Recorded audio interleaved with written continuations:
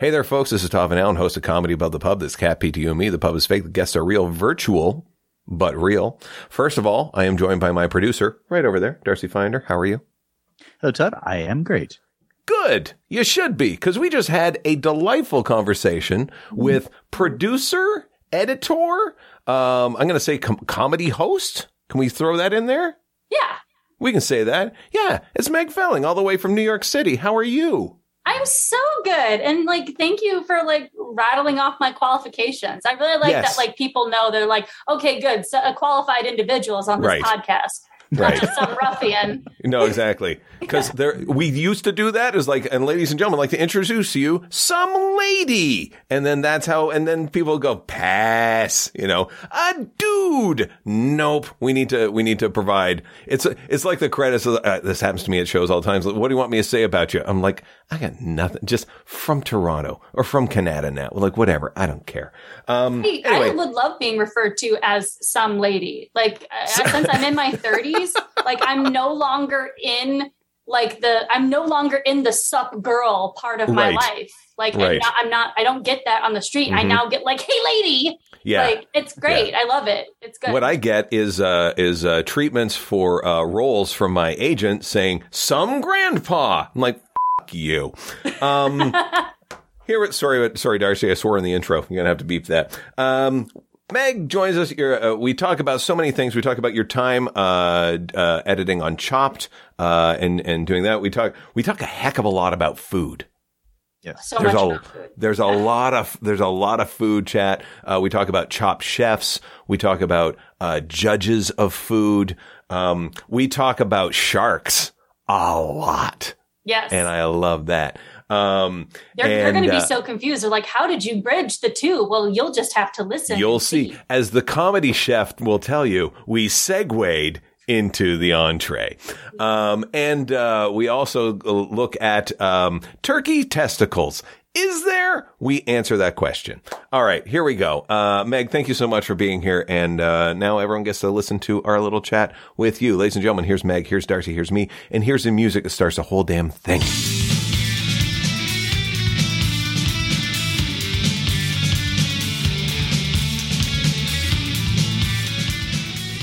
I'm sure Meg gets it all the time. I actually just now started hearing what you were saying because I could not hear you. Well, when it showed up and all that was there was Meg, I was like, oh yeah, it's one of my favorite shark movies. Oh yeah, absolutely. I have not seen that one. Deary me. But I do love a good campy shark movie. What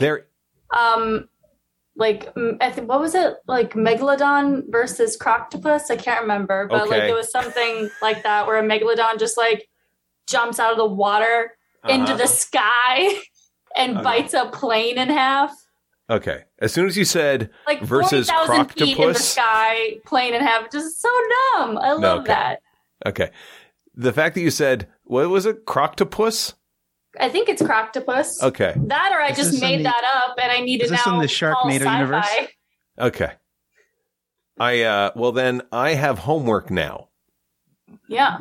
Because I have to go find this thing. Megalodon versus something. Okay, well, just a second. Let's go take a look. Yeah. Megalodon versus, there's Mosasaurus, blue whale, great white, kraken. What's a Mosasaurus? Maybe it's versus the kraken. But no, it's Megalodon versus... There's a Mosasaurus. Oh, this is actually no, that's an actual thing. No, Megalodon movie. Let's see what that is. Yeah. Okay. Now we're getting it. Oh, it just says the Megalodon, the Megalodon shark beach attack scene. No, jeez. No. Oh, hey, images. Here we go. Let's share these up right now. Maybe it's Mega Shark versus Giant Octopus. That could be. Is it? Yeah, that's what it is. Mega Shark versus Giant Octopus. That's what it is. Okay. Well, this I think this one should hold water. Bigfoot versus Megalodon. That looks good. Yeah. This is cut off, and I think it says from the producers of Bigfoot versus. I'm going to guess it's the Illuminati. Can you see that right there? Yeah. But I love that this comes after that. So it means that Bigfoot beat the Illuminati. Yes. Well, let's be fair. Is it hard? Have you seen who they're turning away? Meg, you haven't seen Meg? No, I have not. Well, also because came with a movie called Darcy. I would have to go see it. Yes. I actually have a terrifying fear of sharks. Like, I don't mind watching the camp sci-fi movies; those are great. But like in real life, terrifying, bone crippling fear. I was like just in Hawaii for my best friend's wedding, and we were snorkeling, having a great time, and like we were like snorkeling in this really well-known snorkel area, and it was like very, very deep. It was like off this pier that had collapsed, and now all this like it became like the perfect habitat for like all these sea creatures. Having a great time. We're way the fuck out there. I'm a pretty strong swimmer, so I'm fine with it. And then we noticed all the people that were scuba diving were starting to kind of come up, and my boyfriend, who's afraid of like seals and sea lions because he grew up off the coast where like they're dangerous. He's like, you guys don't get any like, and we had saw one the previous day. We had saw one already. Right. He's like, you guys never see any like sea lions out here, do you? Because we were with a marine biologist who like knows all this stuff. That's who the friend that we were snorkeling with. And this guy just pops up out of nowhere, and he's just like, no, there's no sea lions around this pot, but there's a shark down there. That's why I came up here to snorkel instead of scuba dive. But don't worry, if you stay up here, you'll probably be fine. And so the rest of our party continued to snorkel, where I commenced in having a giant panic attack. Jesus and Christ. had to just flail. Like it took us 20 minutes to swim out to where we were. I was back in 10. Like it was, and that was with I gave up on life halfway through. Like I just like went onto my back and was just like, this is it. This is how it ends. I adore that the guy that came up to warn you about the sharks was a 1920s newsie. Well, like that's just how we kind of remember it. He was very much just kind of like a Stephen King, like, I came up here to give you a warning kind of a thing. You got as much chance of seeing a sea lion around here as you do a wooden nickel. Yeah. But no, it's like, no sea lions, but sharks. And like my boyfriend, who like knows I have like this crippling fear, he just sees the water drain out of my face, and we can just like, we can see, like, I'm pretty sure we like connected telepathically, and he saw that I was thinking, oh no, everything just like high pitched like scream noise. And I looked at him, he's like, well, that's done. This is over. Yep. I hope I enjoyed as much of that as I could. Yeah. And I mean, it was awesome. I was having a great time until that shark came and ruined it for all of us. Right. And my boyfriend, being so sweet, he even went down. He's like, I bet it's not that. He like went underwater to check. He's like, okay, yeah, there's a shark down there. And I just like, I mean, like it's a reef shark. And so it's like, as long as you don't get close to it, you're fine. Right. Like supposedly. But that doesn't go in my like terrified of sharks brain when I'm swimming right above it. Because the rest of everybody that was out there continued to swim, knowing the shark was down there. They looked at the shark and just kind of gawked at it because they felt very confident that they weren't going to have an issue. Was not going to happen. Was not. And it's a good thing I didn't see the shark. It's a good thing I didn't, because if I did, I would have vomited, like just fear vomited. Like They always say never make splashing noises, sudden movements, or bleed. They never tell you what vomit will do. I assume it would like look like chum, and they would just come over it too. But the smell, like unless you ate fish for lunch, then you've got a problem. I was in Hawaii. Fish was every meal. Yeah, okay, you had a poke bowl just before you went out. Yeah, sure. Yeah. Yeah.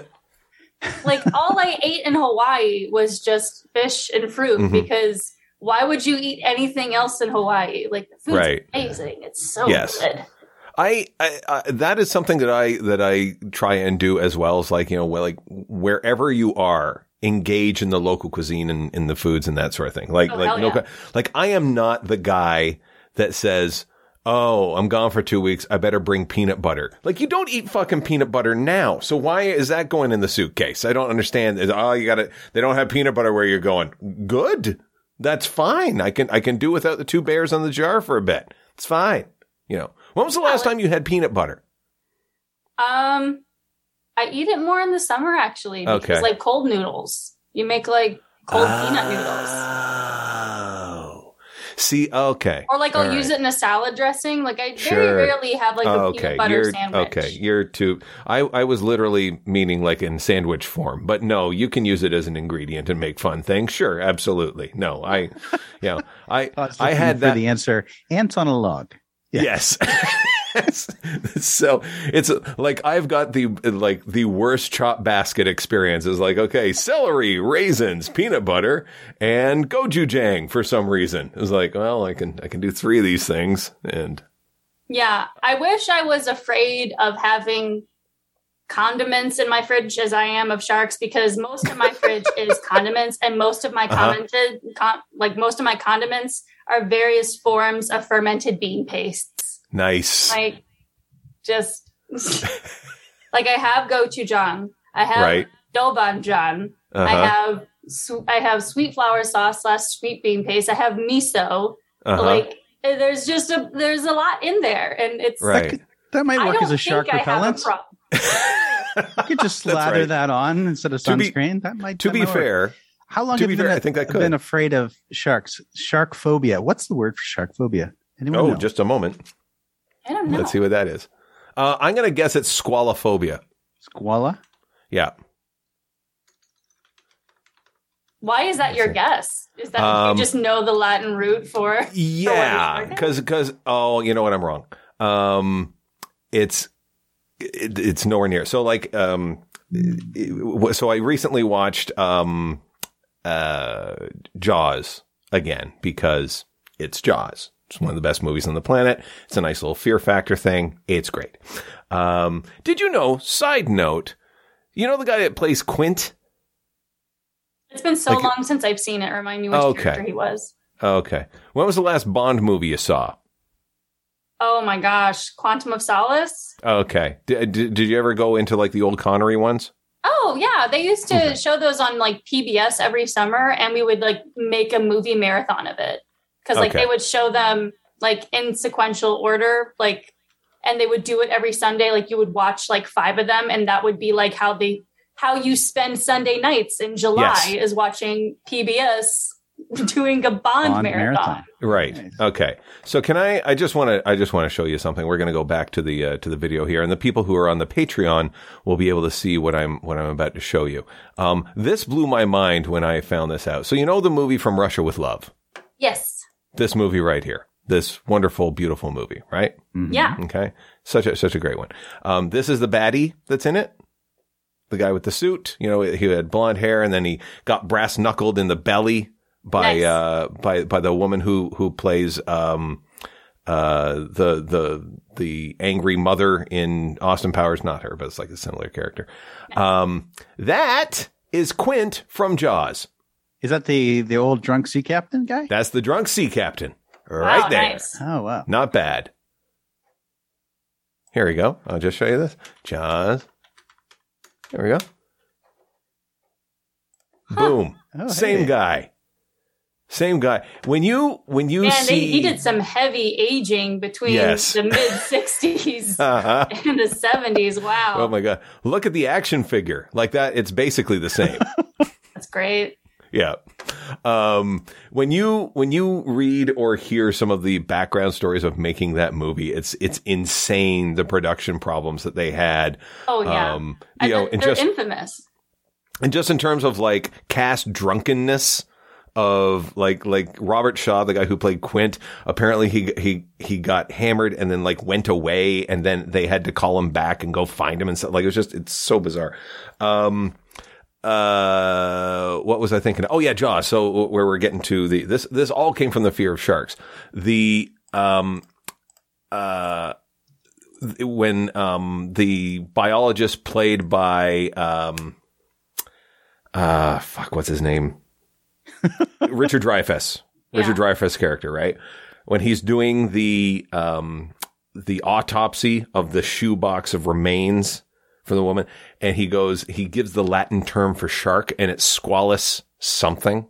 And in Italian, I'm learning Italian, the word is squalo. So I figured, that's the Latin root, squalo. It's showing up all over the place. Squalophobia. I am wrong. It is, in fact, galeophobia. An abnormally large and persistent fear of sharks. Yep. Would you say it's abnormally large and persistent? Oh, yeah. No, okay. It's like the fact that I love swimming and I love swimming in the ocean. And that like my biggest fear, though, is like is sharks. Mm-hmm. And like very few people get attacked by sharks each year. Mm-hmm. And here's the thing. I'm more likely to get killed by my love of cheeseburgers and French fries because there's a very deep, pattern of heart disease in my family. Okay. And I am far more likely to be killed by my high cholesterol than sharks. Yes. But here's the thing. I am not afraid of potato chips. Eat them all day, and they are definitely going to kill me. So, They are afraid of you. Potato chips? Yes, of course. They see you coming into the room, and they go, "Oh, Christ, it's her." Oh, yeah, no. No laser safe. They have megaphobia. I gotta say, like, bringing back to the Quint character, because I haven't seen this in so long. When he first came up, I'm like, I had to squint because it couldn't be the same guy. Because at first I'm like, he looked like Harvey Korman. Right. Yes. Yeah. I'm like, you're right. What? I didn't know he ever did any serious movies. Jesus. That would actually. Is that the origin of your phobia? Was it seeing Jaws? Do you remember when? Always been? So my parents used to do movie marathons for all the cousins when we were younger. And one of them one year was all the Jaws movies. But I don't think it really affected me. Like, actually, like, I felt sorry for the fish at the end of it because I was like 3 and I'm like, oh no, it died. And it's like that fish was eating people. Yes. So I don't think that was it. I don't know what ticked it and made it happen. Do not know why. It's interesting because you know how Google is helpful when you do things, when you search for things. And so when I looked up fear of sharks, that's what I typed in. It gave me the definition, very helpful. And then it gives you the people also ask these sections. I can help you right now, Meg. I don't know if you can. I can help you because Google has provided for me the answer to the riddle, how do I get rid of my phobia of sharks? Would you like to come on this journey with me, Meg? You know what? Sure. Why not? Let's figure it out. It's 6 easy steps. Okay. Right here. Okay. Step 1, acknowledge and accept your fear. Acknowledge, accepted. Just acknowledge it and accept it. Just like you go acknowledge it going, oh, there it is. And then how do you do? That's acknowledgement. And then acceptance is, yeah, this is happening. So, okay. Acknowledge, all right. accepted. So everything. Step 1, ticked. Okay. All right. We're on a roll right here. Step 2, learn the facts. I did learn facts. Yes. Right? Yeah. I learned a lot of facts because I was like, maybe I'll be less afraid of sharks if I know how to get rid of them and I know what sharks are in the area. Yes. And that was a bad choice to make in Maui because they were like, don't worry, most of shark attacks happen in Maui. Yeah. Oh, great. Honeywood Island or Maui, great. Okay, good. Okay. That's for the same reason my wife hates when I do this is when we check into a hotel, the older the better. I Google the city name, the name of the hotel, and then I type the word haunted and I see what comes up. Yep. And this is like, we're still putting underwear in the drawers and stuff. And my wife will look up at me and go, you're not doing that, are you? And I went, I gotta know. And she's like, the more shocking portion that you just told me was the fact that like you actually like unpack and use the dresser. Because then when they're dirty, I put them back in the suitcase. It's a thing. That's what I do. That's ridiculous. Because then otherwise, what's step 3? Those aren't even for use. They're just for decoration. Like, no, they're not. They wouldn't have drawers there unless. And sometimes it's nice, if you stay long enough, they smell like cedar. It's nice. Okay, so step 2, learning the facts. Step 3. And you're really doing the voiceover work that got you fired from that you like book that you were doing, yeah. You like that? Step 3, watch shark videos. I have watched many a Shark Week. Mm-hmm. Yep. Yeah. Shark Week is now Shark Month. Have you noticed? I don't have cable, so I just thought all of sci-fi was sharks now. Okay. Is it on Sci-Fi or Discovery? Discovery. So I just figured Discovery was mostly sharks, sometimes the show Planet Earth, and then the rest of the time just Alaskan bush people. Okay. So that's what I thought it was. I'd like to provide you an update from the world of cable. What has happened is that Discovery, once a week, and it's usually during the summer, which sucks because you're inside, is Shark Week. They do that, right? And not to be outdone, National Geographic Channel looked at Discovery and went, fuck you, and did a month. So they do a month of shark programming. Great. Yeah. Sometimes with Chris Hemsworth. Hey. Yeah, he swims with sharks. Okay. He is from, aren't the Hemsworths Australian? Yeah. I think that's just what Australians do for fun, is just look at this, it's terrifying. Well, I'm going to make friends with it. Yeah. Well, that's their life. I'm just going to get myself some cereal. Oh, a spider got me. And and it's like a spider about the size of a durian. So, yeah.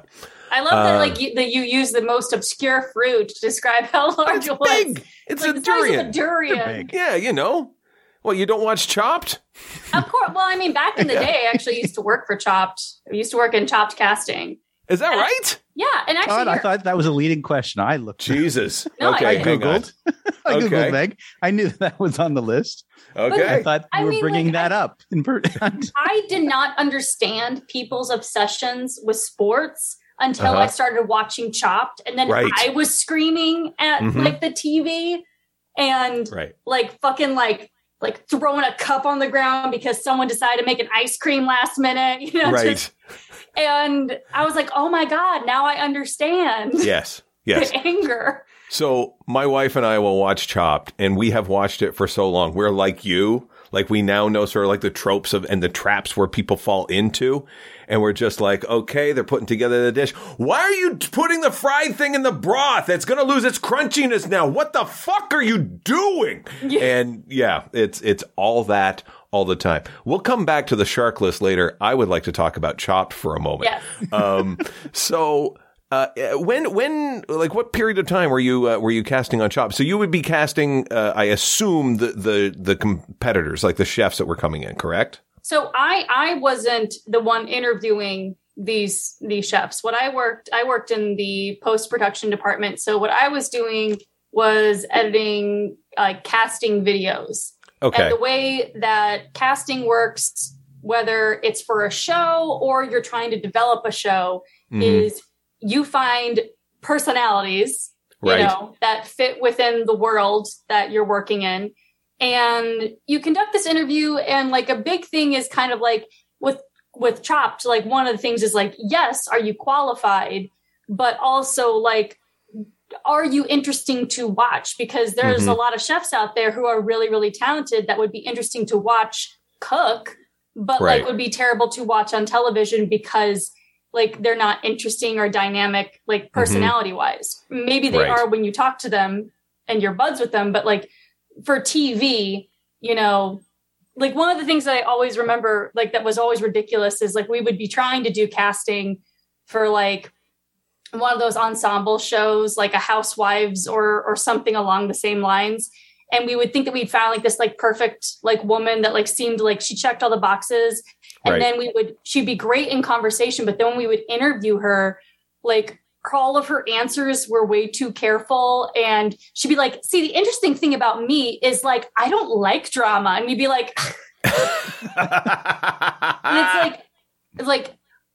and or it'd be how do you react? If someone told you your purse was cheap, and they're just oh, I just wouldn't react because I'm better than that. I'm like, no, be garbage.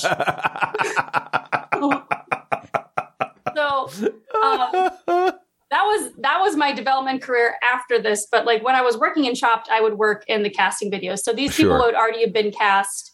The producers had already, well, they weren't cast yet, but they had already been interviewed. The producers would kind of figure out like, okay, like who's kind of like the most dynamic ones that we saw today, because they interview like thousands of chefs all the time. And so like they're not like, even though they're based in New York, they're going to different cities all over because like you could tap out of your talent pool pretty quick.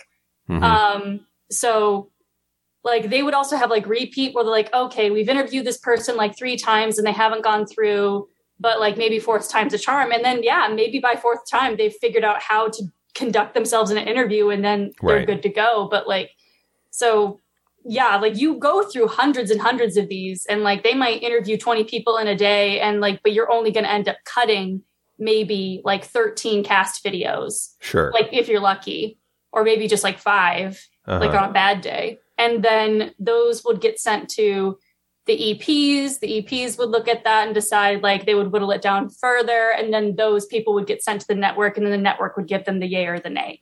Right. So it's a whole process. Like there's a funnel, you know, but no, it was always interesting because you would find these really talented people with just that like are so incredibly creative and interesting and have lived interesting lives. And then they're just like, you know, whatever on like camera, just like, just like personality of a raw potato, just like, wow. But the other thing too, to that is that when you see these people kind of like, you know, the bravado comes in as like, you know, they made the grade, like they were able to come into this competition and stuff like that. But it is very different. And unless you've watched a lot of it or like even just some, just to get yourself a flavor of it, you can tell the chefs that didn't, because like when they're plating, they're just quivering, like their hands are gone. You know, which is important. You know, you need those as a chef. And so like, they're just like, you can see the nervousness that's in them. Oh, yeah. And then when they're doing the debrief, they're like, and I forgot my caramel. And it's like all that shit. And it's just like, it's so wonderful. Have you, when you were editing, over the course, are there people that you edited their tape that are now, because we've seen this in like different competition shows and stuff like that. A lot of people who have been on Chopped now have their own shows, or like have shown up in like the Tournament of Champions that Guy Fieri does. Like, you know, like we'll be watching that and go, oh, like, that's our March Madness. My wife and I, we watch that and then we go, oh fuck, it's on Chopped. That's that guy. And it's like, like even on like Top Chef and stuff like that. When you watch that, you go, okay, we saw them on Chopped. So have you put together, have you ever edited a tape for someone and then years later go, oh fuck, now they're all over the place on Food Network? Yeah, like there's no one that I know of has ever gotten their own show, but like I've seen them be contestants on other stuff just because they now, like, what if they do Chopped or if they do, you know, Beat Bobby Flay or anything like that, they now have this resume. So it's like, if you're interviewing somebody, you can kind of be like, have they been on Food Network before? Okay, well, how long ago were they on Food Network? Oh, it's been this long? Well, okay, yeah, let's give it a try. And like there's like a lot of food personalities that you see end up like they're on Top Chef, and then they have their own spinoff, and maybe that doesn't go very well. But then you end up seeing them on, you know, like Iron Chef America, you know, in 2 years. So like you do end up kind of seeing like the circulation of a lot of chefs for sure. Yeah. It's so cool kind of hearing that aspect of it, because like we were just watching recently, cause that thing has been on for like 40 some odd seasons now. Like it is I was surprised to hear it was still on. Cause I haven't seen it. Oh no, it still pops up on the PVR. Like it's there. And, it is a lovely sort of like we eat while we're watching it type thing. It's just like, it's a comfort thing. It just, I find it adds to the nuance of the meals. Like, it's, you know, it's just so comforting. And, we're starting to watch an episode, and I just turned to my wife and I remember like, you know what I've noticed recently is like, we don't have the assholes anymore. Cause in the early seasons, they really wanted to make it combative and stuff like that. So they bring in like some prick that just, you hate it. And like the early seasons of Top Chef as well were kind of like that, where they're just like, oh yeah. It's like, you know, you need the one dick that's going to like, you know, push everyone. And it's like, we haven't seen a real penis in here lately. And then literally as soon as I said that, this guy walked in and he's just like, I'm taking over this thing. They've never seen me. I am like the best chef here, including the judges. I'm like, oh shit, here we go. Yeah. And when Ted counted down to 0 at the end of the first round, this guy grabbed his knife, threw it onto the cutting board table so that it was just standing there and quivering like a saber. And oh, dude. So and then and the best one is like Scott Conant was there as a judge. That's who you want. And he just like, as he got to the plate of the guy, is like, so we saw the knife. And the guy's like, yes, I am very confident. It's like, don't need to do that. And he got chopped first. We were so happy to see him go. It's like, yeah, because it's like, oh, you're the best chef in this fucking place. Well, it's like, you still got to be like a fucking professional, you know? Yes. It's like, I did work in kitchens before I worked in TV. And like one of the reasons why I actually like qualified for that job, because I'm like, I do know things about cooking. I can, help you do this casting thing. I'm perfect for this. Right. And so no, like that would have totally not fucking flown in a kitchen. Like you might do it like a little bit if no one's around and you're just like fucking around with a sous chef or something like that. But like if you took like a full out chef's knife and you like fucking whacked it, it's like, well, one, you're messing up that cutting board. Yes. 2, you're dulling your knife. You could chip your knife. And also, again, you could chip your knife. It could go flying. You could hurt somebody. Like, no, that fucking doesn't fly. No. That's some dumb shit. There is... go ahead. Sorry. Oh, I'm just like a fucking aggro display. It's like, I'm a man. It's like, you're a dumbass. Literally, it was him, and I believe nothing but women, female chefs on the show. And you could literally see in their faces as they're opening the baskets on the second round of like, well, that's over, and then we can continue. My favorite, there's a type of contestant that I love, and there's a type of contestant I hate. And the ones that I love are like the stories, like Madison Cowan. When he came on, it's like, he had addiction issues. He was on the streets of London. He worked his way through a kitchen. He went to culinary school. Now he's an accomplished chef, and he's well acclaimed. And you saw him sob when he won $10,000. It was just like he was in tears. Yeah. And hearing women's stories on the on the show is like, I'm the only female in my entire restaurant, and I can't wait to take the reins, and like, people from the BIPOC community and the LGBTQ communities, when they stand there, is like, there's not a lot of us in the kitchens, and now that's growing, and I love hearing those stories and seeing them come on. The guy I hate is, I'm also in a band. And I'm like, fuck you. Pick a knife or an axe. You get to have one.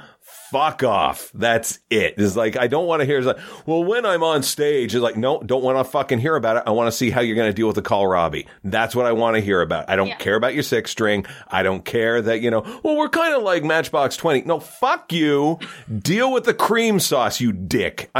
No. Like, and I know that's not fair to you. I was like, I'm now shitting on your work going, oh, good, a musician. That'll be great. Oh, no, that's totally fine. Because also, like, they asked for that stuff because, like, the producers, like, they asked for, like, sometimes like, dumb things. Like that's why like on set, they're going to be like, how can you relate cooking to your rock music? Because they want bites. Yes. They want bites like that. And even though it's very cheesy, like the chef plays ball and is like, okay, yeah, sure. Here it is. Because they get the deal. And then so like, they're relaying it to rock music. So it's like, they're being, a lot of times, like they're being like that kind of a character, they're turning their personality like up to 11. And so like, it's like I do sometimes I'm like, seriously, aren't we over that? Like, are we really going to be doing another, like relate your food to rock and roll? Like how is music and food related to you? Like, those questions all the time, or they'll try to get something bitey. Like, so what do you think you're going to do? Are you going to rock this round. And then they'll be like, yeah, I'm going to rock this round. It's like, oh my God. Oh, yeah. The worst for that is Beat Bobby Flay. Oh, that's just because Bobby Flay's in it. Well, yeah, that's, the question I always ask after Beat Bobby Flay, it's like, with a tire iron? It's never that. Have there ever been any comedian chefs? They did a funny one. Yeah. Yes. Yeah. They did. It was, I think, Judy Gold was one of them. No, not Judy Gold, but like a chef, like a working chef who like does open mics. And that's their kind of like their special interest thing. It shows them at the Chuckle Hut or whatever. Oh, okay. For sure. Yeah. Absolutely. Oh, shit. Yeah. Oh, gross. Yeah. Gross. Well, also, there was that, like, it's she's a fellow Canadian. I'm sure you guys know about Nadia G, Bitchin' Kitchen.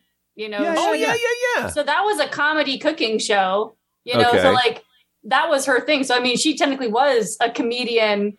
And that was a chef. And, you know, she finally did break into food. Well, she was on the Cooking Network first. And then, like, she occasionally did, like, Iron Chef and stuff like that. Right. So, I mean, like, that's, like, a legit, you know, like, kind of comedian, you know, definitely a chef. And then she, like, took a couple years off and she had, like, a girl punk band. Yes. I think it was called The Menstruators. Her full bio line from Wikipedia is Nadia Giacia, known professionally as Nadia G, is a Canadian celebrity chef, comedian, and punk rock singer. Yes. There we go. She is those things. Right. It's okay. We'll take it. That's fine. Yeah, I enjoy her as a cooking personality. Sure. For sure. I thought Bitchin' Kitchen was a great show. It should have gotten more seasons. I like it when she comes up in other Food Network things. So, like, yes. You know, I do enjoy Nadia G as a cooking personality. I don't really know about her. I haven't listened to her music and I haven't seen her Type 5, so I don't know about the rest of it. But I'm like, as a general cooking personality, like, yeah, she kicks the pants off Giada De Laurentiis. So, like, yeah, sure. That is boring.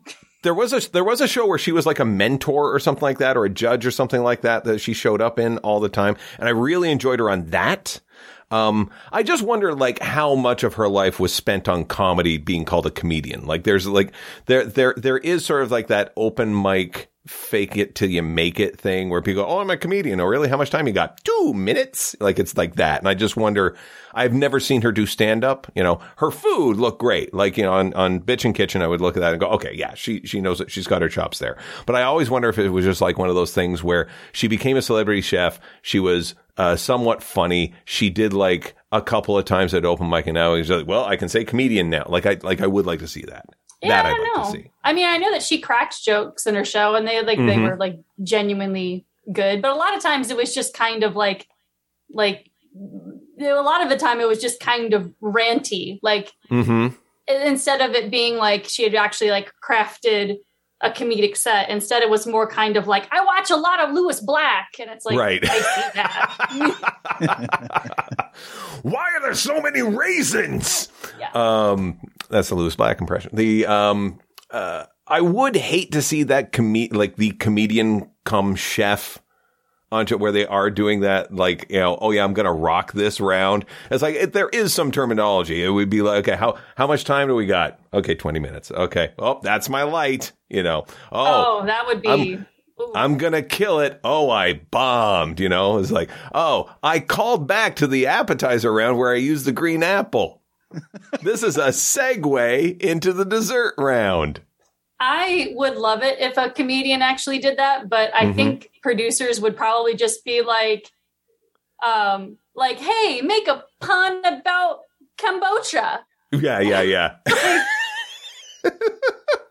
The reason I thought of Bobby Flay is like whenever they're introducing the chefs for that particular episode, they always try to have them bring out something that's about them or what their style of cooking is like this chef is a rock star in Nashville, Tennessee. Please welcome. And then they come out with a guitar and then they smash it. Right. And my it's like, this one is really gets crabby when she doesn't get to beat Bobby Flay all the way from Maine. She comes out in a lobster suit and it's just the worst. And it's just so, and then there's this bad pun at the end and I'm always scouring through the credits going, who's the fucking writer? Who is, yeah, they really had a blaze with my bouillabaisse. I'm going to murder someone. I am going to slaughter people.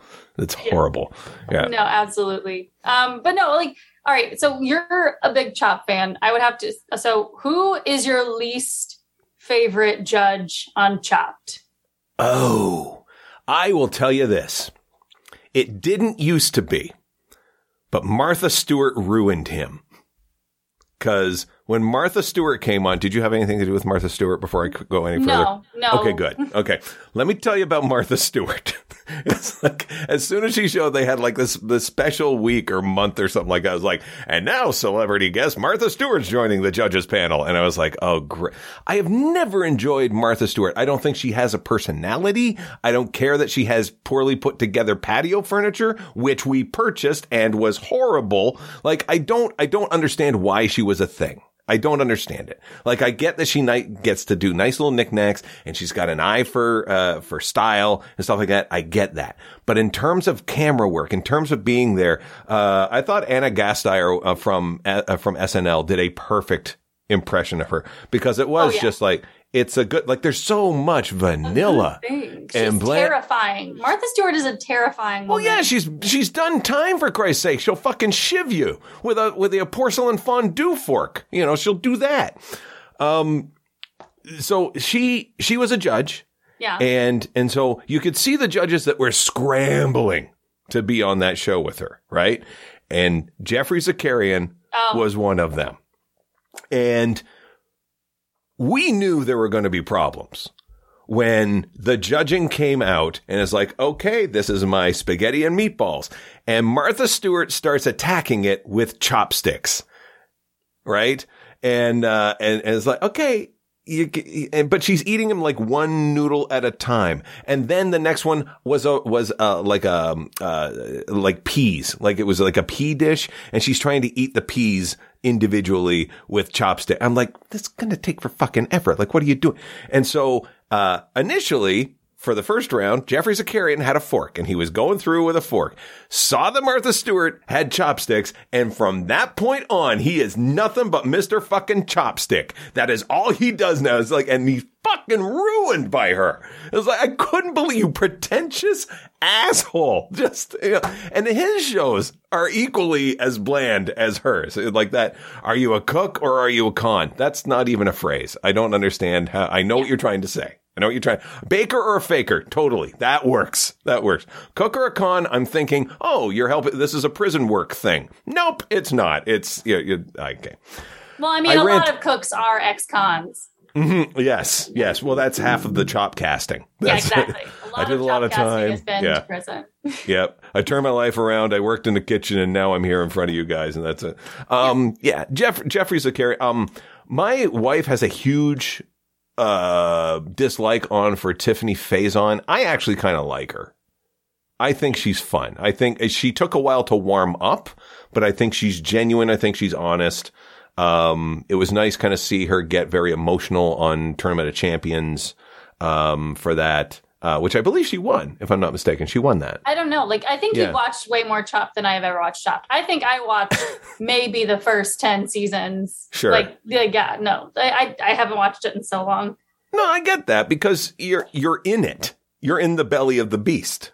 Oh, so I don't work there anymore. I haven't worked there in a long time. Like, it's been nearly a decade. But at that point, you're in it. It's like, it's like, hey, what's on TV? Oh, fuck, I don't need to see this guy again, right? Yeah. Who was your favorite judge? I'm trying to think who my favorite was. I don't know. Like, I feel like sometimes she was my favorite and sometimes she was the worst. Alex? Sorry? Alex Garnaschelli? Yeah, Alex. Yeah. So sometimes she was my favorite Because like she would just like have really good like one-liner stings. But again, that was still in the beginning before like she was literally like losing her hair over how stressed she was. Right. But like my least favorite is Aarón Sanchez, without a doubt. Yeah. Because the thing is like, as soon as a chef that had like any sort of like vague ethnicity to them, yes, if they made anything other than what semi-ethnicity that they had, he would be like, I don't see you on this plate. Yeah. Like an Asian guy from like Philly would be like, I'm a long time, lifelong like Philadelphia fan. Like love everything about Philly. I run a cheesesteak like food truck, like everything Philly, all the time. And then he would do his thing. He would make his style of food, and then like Aarón would be like, "But I don't see you on a plate. Right? Think about your ancestors." And it's just like, and like because like and don't get me wrong, like I love seeing like all of the different cultures that happen on Chopped. And what I love about Chopped is that it isn't just like straight white dudes all the time. Like they do get a pretty decent like mix of people in there. I really, really appreciate them trying to bring as much diversity as they possibly can. Yes. That's awesome. And they really, that was a very conscious, very real effort that they had there, which I appreciate. I just like was like just like every single time, just kind of like he's like, well, I guess my great grandfather's Thai, so here's some pad Thai that I tried to make, just like, and like it was totally awesome. Of course, like when that person was like, oh no, I run a super traditional Korean kitchen, and I'm gonna make all this food Korean, and like everything's gonna be like Korean fusion at Chopped time, like. That was awesome. But like, it was just like when the other dude was kind of like, oh, I run this, like the best burger place, everything cheeseburgers. I don't even get sick of them. And then they'd be like, I don't see you on a plate. And it was just, that was the thing he would always say to somebody if they weren't like cooking anything ethnic, but they had an ethnic origin. And I was just like, why do you got to do that to people? Like food is a collaborative effort. Like this is what they're into. This is what they love. Just let them make what they want to make. That is part of their personality. That is who they are. Let them be who they are. And then he pulls out a guitar from underneath the counter and starts. I would love that as like, I would, oh, you want more of me on a plate? Okay, I got it. Chefs, in front of you today, we have a slice of Wonder Bread covered in Miracle Whip.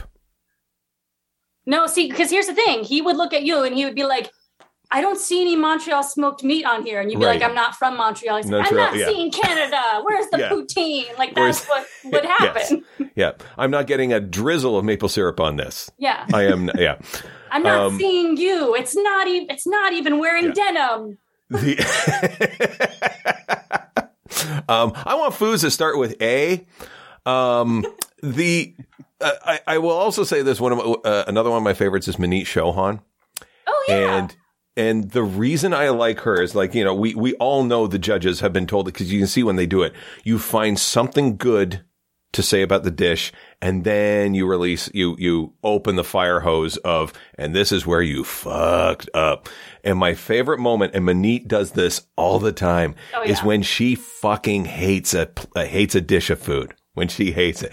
Her first thing will be, I really like your choice of plate. It's always a white plate.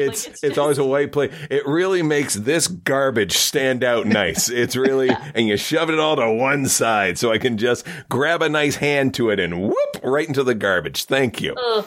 Thank you for that. Oh, I changed my answer. It's not Alex. My favorite is occasionally when they would have Alton Brown do one. Yes, I agree. love Alton Brown with a passion. A couple years ago, before COVID, my Christmas present, Adam got my boyfriend. He got me he got me tickets to go see the live taping of Neil deGrasse Tyson's podcast because sweet. It had Jordan Klepper, who I love, and Alton Brown as guests on it, and it was awesome. I have like a bunch of his like cookbooks. I'm a big I like him a lot because he's a big Harold McGee fan, which is more like a textbook than a cookbook, but I really, really love it. And so since it intersects with so much I'm interested when it comes to food, like that's why I love him. And like, I would love it. I loved it when he would like MC like Celebrity Iron Chef, and like he would just make fun of his co-stars the entire time. Right. Like, I remember there was a Christmas episode where he was trying to be like, oh, hey, Alex, like if you were trying to get, it was like the Thanksgiving Iron Chef. He was like, what would you do to try to get like children to eat vegetables at like, what do you think, what kind of vegetable do you think children would like to eat at the Thanksgiving table if they're picky? And she's like, I don't know, maybe some like broccoli rabe. And he just like took the mic from her and walked away. And he's like, no. Like, yeah, you can't get a child to eat broccoli rabe. No, maybe broccoli with cheese, but not broccoli rabe. That shit's so bitter. They will not eat it. Yes. Yeah. And she has a child. She should know better. Like, right. Who apparently doesn't eat food. Yes. You must remember Cutthroat Kitchen. Oh yeah, absolutely. Yeah. No, that was fun, but it also was just basically chopped. It was just chopped with like it was chopped with a fuck you card is basically what it was. It was chopped with like a Rube Goldberg machine behind it where you have to like do like all these things. And I was amazed, like you would know inside the industry, how I'm just curious what their insurance costs were for that thing. Because I don't know. You'd have to talk to a line producer about that. Jesus. Producer or you would have to talk to legal. I'm not sure. So for the people who don't know, is like why am I asking this question? Is like they would have challenges of like he would have the chefs go in, get ingredients for like a dish. It's like, make me a club sandwich. Boom, they go get the ingredients for the club sandwich, and then they play the fuck you-ery where they have to bid on. They have a fixed amount of cash. I think it was $100,000 or $10,000, something like that. Yeah, and they have to buy the ingredients, and they have to buy the challenges. So like, you get to make them cook out of a toilet, and then so they've got to cook in but I remember the one was like you had to wear this cutting board hat, and that was the only thing that you could use to cut your vegetables. I'm like, how many fucking people lost fingers on that thing? Like, okay, now you have to cook inside a giant fondue pot. Oh, by the way, it's boiling. Like I don't understand. Fondue, yeah. Well, they had this other show, it was really short-lived, where I don't even remember what it was called, but you literally had food launch in the faces of these blindfolded chefs, and then they had to like run around and feel the food and continue to taste the food and try to figure out what it was and then cook that.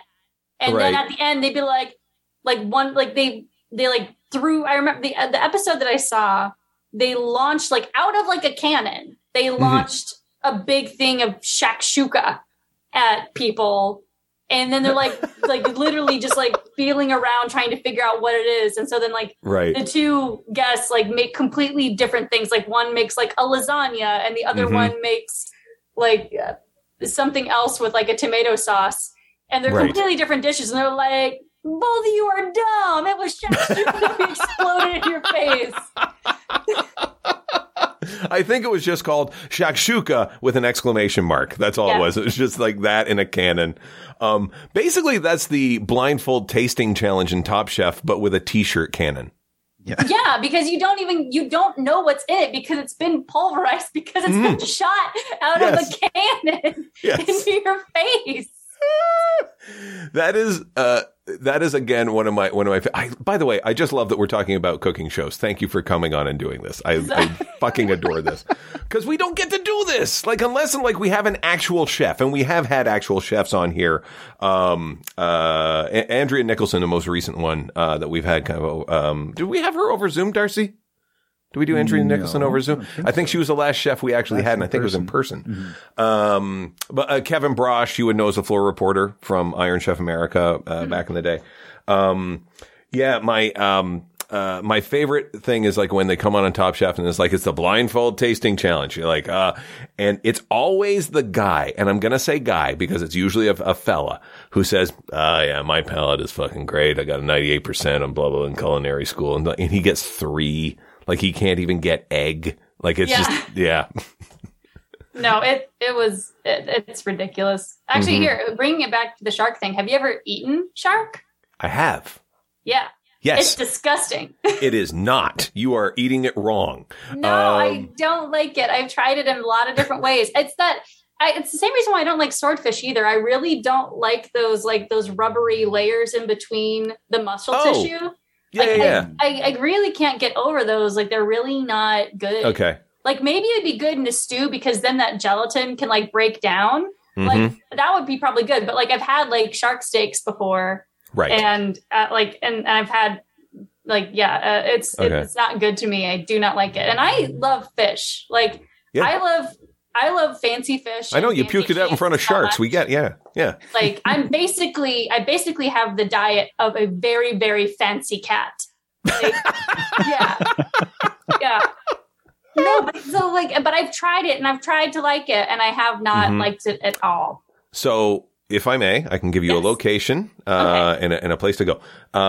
When my wife and I went to Newfoundland, St. John's, Newfoundland, Todd Perrin, friend of the show, has been on here a few times.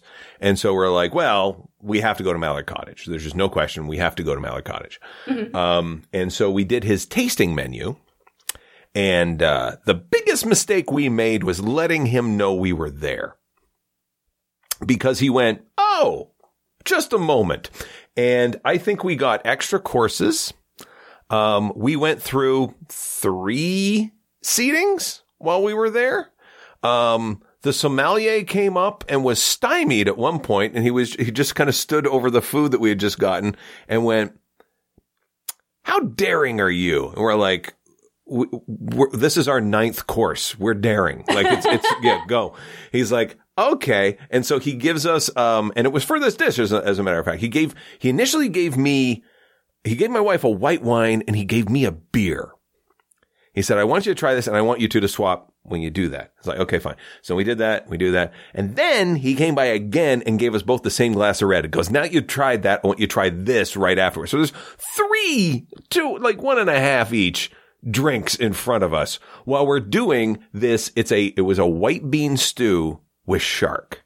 Because you're absolutely right. The shark in the stew, because of exactly what you described, the connective tissue. I get that. I get why people are kind of on swordfish and that sort of thing, because it eats like a steak up to a point, and then you have that issue, the tissue issue, I like to call it. Yeah, but now in the stew, it is just, and it was probably the best thing we had that day. And we also had seared scallops, like right from the water, and nice. It was. I like shark and beans. I like that. That tastes delicious. Like, so that I would definitely be willing to try. And also, like, I am not one of those people that like shies from like the fat. Like, I will eat the fat. I will eat the gristle. I will chew on the bones. But like, it's just something about just like that weird aspic like consistency. Sure. But yeah, I bet if it's in a soup and it's like the collagen has like just infused with the broth, I bet it's really luscious then. Yes. Right. Especially with beef. What if it was fermented and soaked in lye? Which one is that? Is it, Google it, Todd. No, that is it's a Scandinavian thing. Yes, it is. Like, what do they call it? First, was it fisking? Fisk? What? What is it? I don't remember what it's called. What is it? Google it. Fisking sounds like something that like you need another person and their consent to do. I think so. Yeah, that's lungfist. Something like that. That sounds familiar. Okay, this is what I'm going to. I'm going to Scandinavian fish lye. They're Scandinavian lye fish, which is lutefisk. So I was halfway there. Lute, Lutefisk, lutefisk. It even sounds disgusting. Yeah, it just sounds like I'm not going near that. That's what lutefisk sounds like. What's the weirdest food you've ever eaten? I'll give you mine while you're thinking of it, and I'm proud of it because I was more daring than Chef Massimo Capra. Okay. Because it turned out he and I, not at the same time, but we went to the same Chinese restaurant in Hong Kong. It's one of the most renowned Chinese restaurants. And we're going with a friend of mine who was born there, and so he kind of knew like all the things to order. Like, we just put him in charge of food, and we get to this place.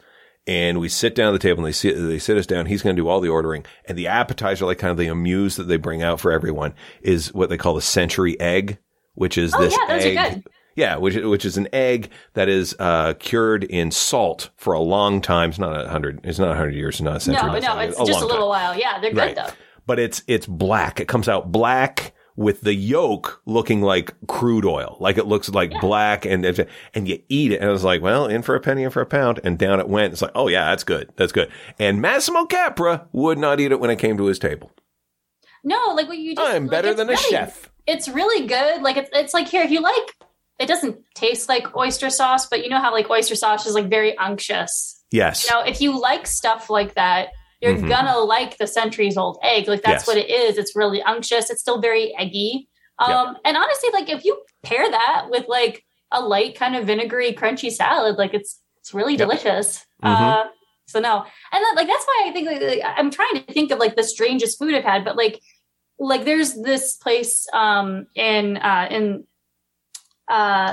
St. Mark's in New York called Kenka, and they do have like an adventure menu, and I've had a lot of things off that, but it's also kind of like it's only weird to me because of who I am and where I've lived, because like to any other country, like any other, like most of the people around the world, you know, that aren't like from the West eat this stuff and eat it on a regular basis. And like, it's a regular food stuff. So like, it's kind of like, you know, when, I forget the guy that, is it Zimmerman that does, strange foods? Yes. You know, even when he doesn't like something, he doesn't go like, ew, yuck. Like, cause he's like, that's very rude. Yes. Because you're just not used to it. And it's not something that you're used to eating, but it's something that they're used to eating, because like that would be very disrespectful. Yes.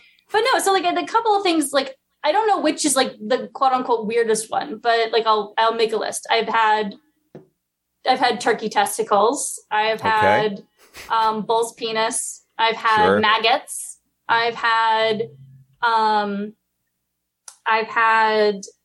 snake before. Sure. I've had, I mean, ostrich and boar, that's not that weird. No, you can get them in a Costco. Yeah. I'm trying to think of what else I've had. Obviously, like Rocky Mountain oysters, we've all had those. Oh, absolutely. Yeah. I can't get enough. And then I've had a couple of things alive. Like I've eaten a live scallop before. Yep. And that's pretty good. And I've also eaten live sea urchin. So yeah, like that's pretty much, I guess, like that would be like the weird list of stuff that I've eaten. And like some of them I really, really liked, like actually turkey. Oh, I've had pig's brain. That's pretty good. There you go. So like, there's like a lot of things that, sweetbreads. I've had a lot of offal. Yeah. So like some of them have been like really delicious, and I'm like, actually, we should probably eat more of these things. Like actually turkey testicles have a really delightful texture, and sure they do. They're really, really good barbecued. Right. And same thing with Rocky Mountain oysters. They're a delicious fried snack, you know. Bull penis, didn't really like it. A little bit too gelatinous for me. Dogs don't even like bull penis in some cases. Sorry? Dogs don't even like them in some cases, because like if you have like a what they call as a bully stick, that's what that is. And so like, you know, some dogs are like, yes, and other ones are like, no. Yeah. But no, so like, and also I'll be honest, like here, the texture of the maggots was really good. So they weren't maggots, they were larvae. So I can't, like something in between, because like it was like a fully formed bug that had like an exoskeleton, but was still very soft in the middle. And so the texture was really good, and actually kind of reminded me of Honeycrisp in a way, but it does not taste like Honeycrisp. It actually tastes like it tastes kind of like dirt. Like it tastes just like dirt, but like not necessarily in a negative way, but like not in a way, and not in a negative way, just kind of like it literally tastes like that. And so it's something that I was like, this isn't really for me. It's not really my thing, but like I can definitely see why people would like this, because it does have a really nice texture. Right.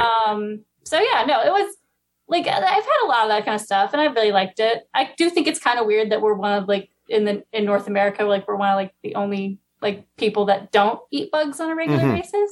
I think you give us 10 years, I think we're going to be there. Yeah, probably. And I don't mean by people's palates changing. I think it's going to be scorched earth. We have to eat that. what was it?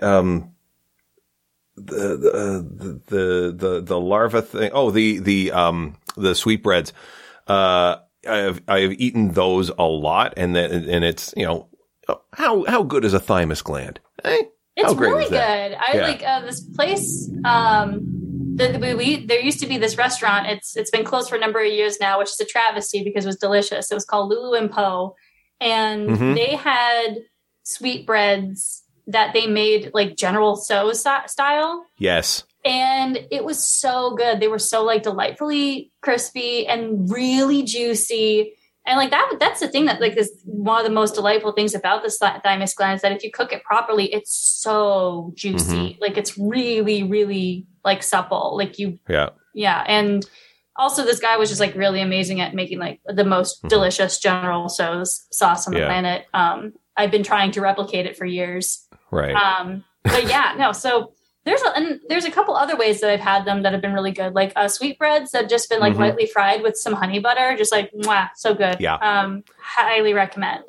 We hit this by accident. We hit this Michelin star restaurant in Italy. It was on the East Coast, so it was on the Adriatic side. Yeah. And like we walked in, like we landed, we got recommended this place by one of the vineyards that we went to, and it's like, when you hit this town, hit this restaurant, I know the chef, you'll love it. And so we're like, okay, so if we can find it, whatever. We get to our hotel, we look up the place. It is literally a 30-second walk, like it's right up the beach. So it's perfect. Here we go. So I put in the reservation. We do that. They've got a tasting menu. We walk in, see the Michelin star out front. It's like, here we go. This is it. And we got a seat right near the window, so we can see the ocean, and it's like, see, this is where our food came from tonight, right over there. This is where it is. And as soon as the server came over, she was like, okay, this is the menu. It's all tasting. We're like, absolutely, that's what we want. And they're like, one question, are you okay with raw shrimp? And I looked at my wife, and we had never had raw shrimp before, so I'm like, it's right there, and they wouldn't kill us, right? Like that would be bad. Yeah. If they killed us, right? And it's like, oh yeah, sure. It's like, and now I'm picturing, like, as soon as they do it, like the guy's got a drill taking the sign off bzz, bzz, like just taking off the stars. No, you can't kill people. It's delicious. It's delicious with the raw shrimp. Delicious. One last question. By the way, I'm so glad we got derailed into food conversation. Like, trust me, Meg, there's so many things we could talk about. Like, certainly I was thinking of like Mother, and I was like, ooh, was that it wasn't that one. Hardcore Pawn. Was that you? That was you, right? I worked on Hardcore Pawn. Yes. Yeah. Yes. So many other things. We'll have you back. We're going to have you back again because we literally talked about one thing you've done. You were fantastic. What are you working on these days that people should be aware of? Yeah. I mean, if you find yourself in New York City, you should come and check out my charity shows I run. They're called Please Give a Fuck. I run them with my very good friend John Fox. And every single month we do 2 shows a month. We pick a featured charity for the month, and absolutely every penny from that show goes straight to that charity. And awesome. We have all these really wonderful comedians that you've seen them on Comedy Central. You've seen them on HBO. You've seen them on Netflix. You've seen them on The Tonight Show. And they're there, and they're like giving us their time, and we really appreciate it to do good causes. And you should come and check out my show. Please Give a Fuck. Yes. And if they go back in history, I think actually your episode of Write 'em Up, I believe is still up on the Facebook page. You came in as one of the writers, as recommended by my head writer and friend of the show, Derek Forgy. Yeah, that was a fun show. Yeah. So we'll have you back because we're still going to do internet shows because A, people like them, and B, I'm not fucking going anywhere. It was great. You were such a great writer. I love the roast that you gave everyone. Where do people find you? So that they can see what you're up to and all that sort of jazz. Yeah, you can find me at Poor Potato Face. And if you need a way to remember it, just think of my socioeconomic status and my face. And you can find me same username for TikTok, Twitter, and Instagram. I'm there. I'm the only poor potato face that doesn't have any numbers associated with it. So come check me out. Yeah. I say funny things sometimes. Cut to Meg having to change everything to the real poor potato face because there's a real estate agent that took it. Yeah, that's usually how it goes. It's always a real estate agent. Meg, I'm just going to close up here. We'll do the picture and we'll do the intro. After this, we'll say goodbye like proper people. Thank you so much for showing up. Again, you have so many great stories. We'll have you back for sure. Darcy, where do people find you? Monty and Darcy on Instagram. That's right. Ladies and gentlemen, you can follow me personally at Hey It's TVA on all of the socials. That is Facebook, Instagram, Twitter, TikTok, and my OnlyFans is What Are You Doing? You can follow this very podcast at CATP Podcast. That's right, folks. Cat P. Whatever you're listening to, by all means, you know the drill. 5 stars, talk shit about us in the commentary. 5 stars, talk shit about us in the commentary. We will read those in between the seasons because they're great and they're fun, and we love the work that you're doing. As well, keep an eye out for Write 'em Up. You can follow that at Write 'em Up Show on Instagram, Twitter, Facebook. And I think we got a TikTok. We got a TikTok? Yeah, we got a TikTok. Yeah, I did some streams and shit like that there. So, yeah. Yeah, we got a TikTok for that, at Write 'em Up Show. For all the details, for those of you who don't know, I host it. 5 comics come to your stage or screen if it's an online show. And they do comedy while I've got a team of writers, not unlike Meg, who do roast jokes about everything that comedian does. And then I dismiss the comic and I read those roast jokes out verbatim, providing anonymity and emotional distance for the writers. If you made it through this far and want to know what the video is like, sign up to our Patreon, only $3 a month, and you get instant gratification of video, which comes in advance every week of the audio. Plus, you get bonus content that doesn't appear in the other audio. And there'll be some other perks. We haven't figured out what they are. And it's patreon.com/CATV podcast. Ladies and gentlemen, on behalf of Meg, the no longer erstwhile Darcy, and myself, when you listen to Cappy, you're in for a good time. Jimmy, you are always the podcat along with Bobby. Lately, I find I rush. Can't piece together the sun and the sky.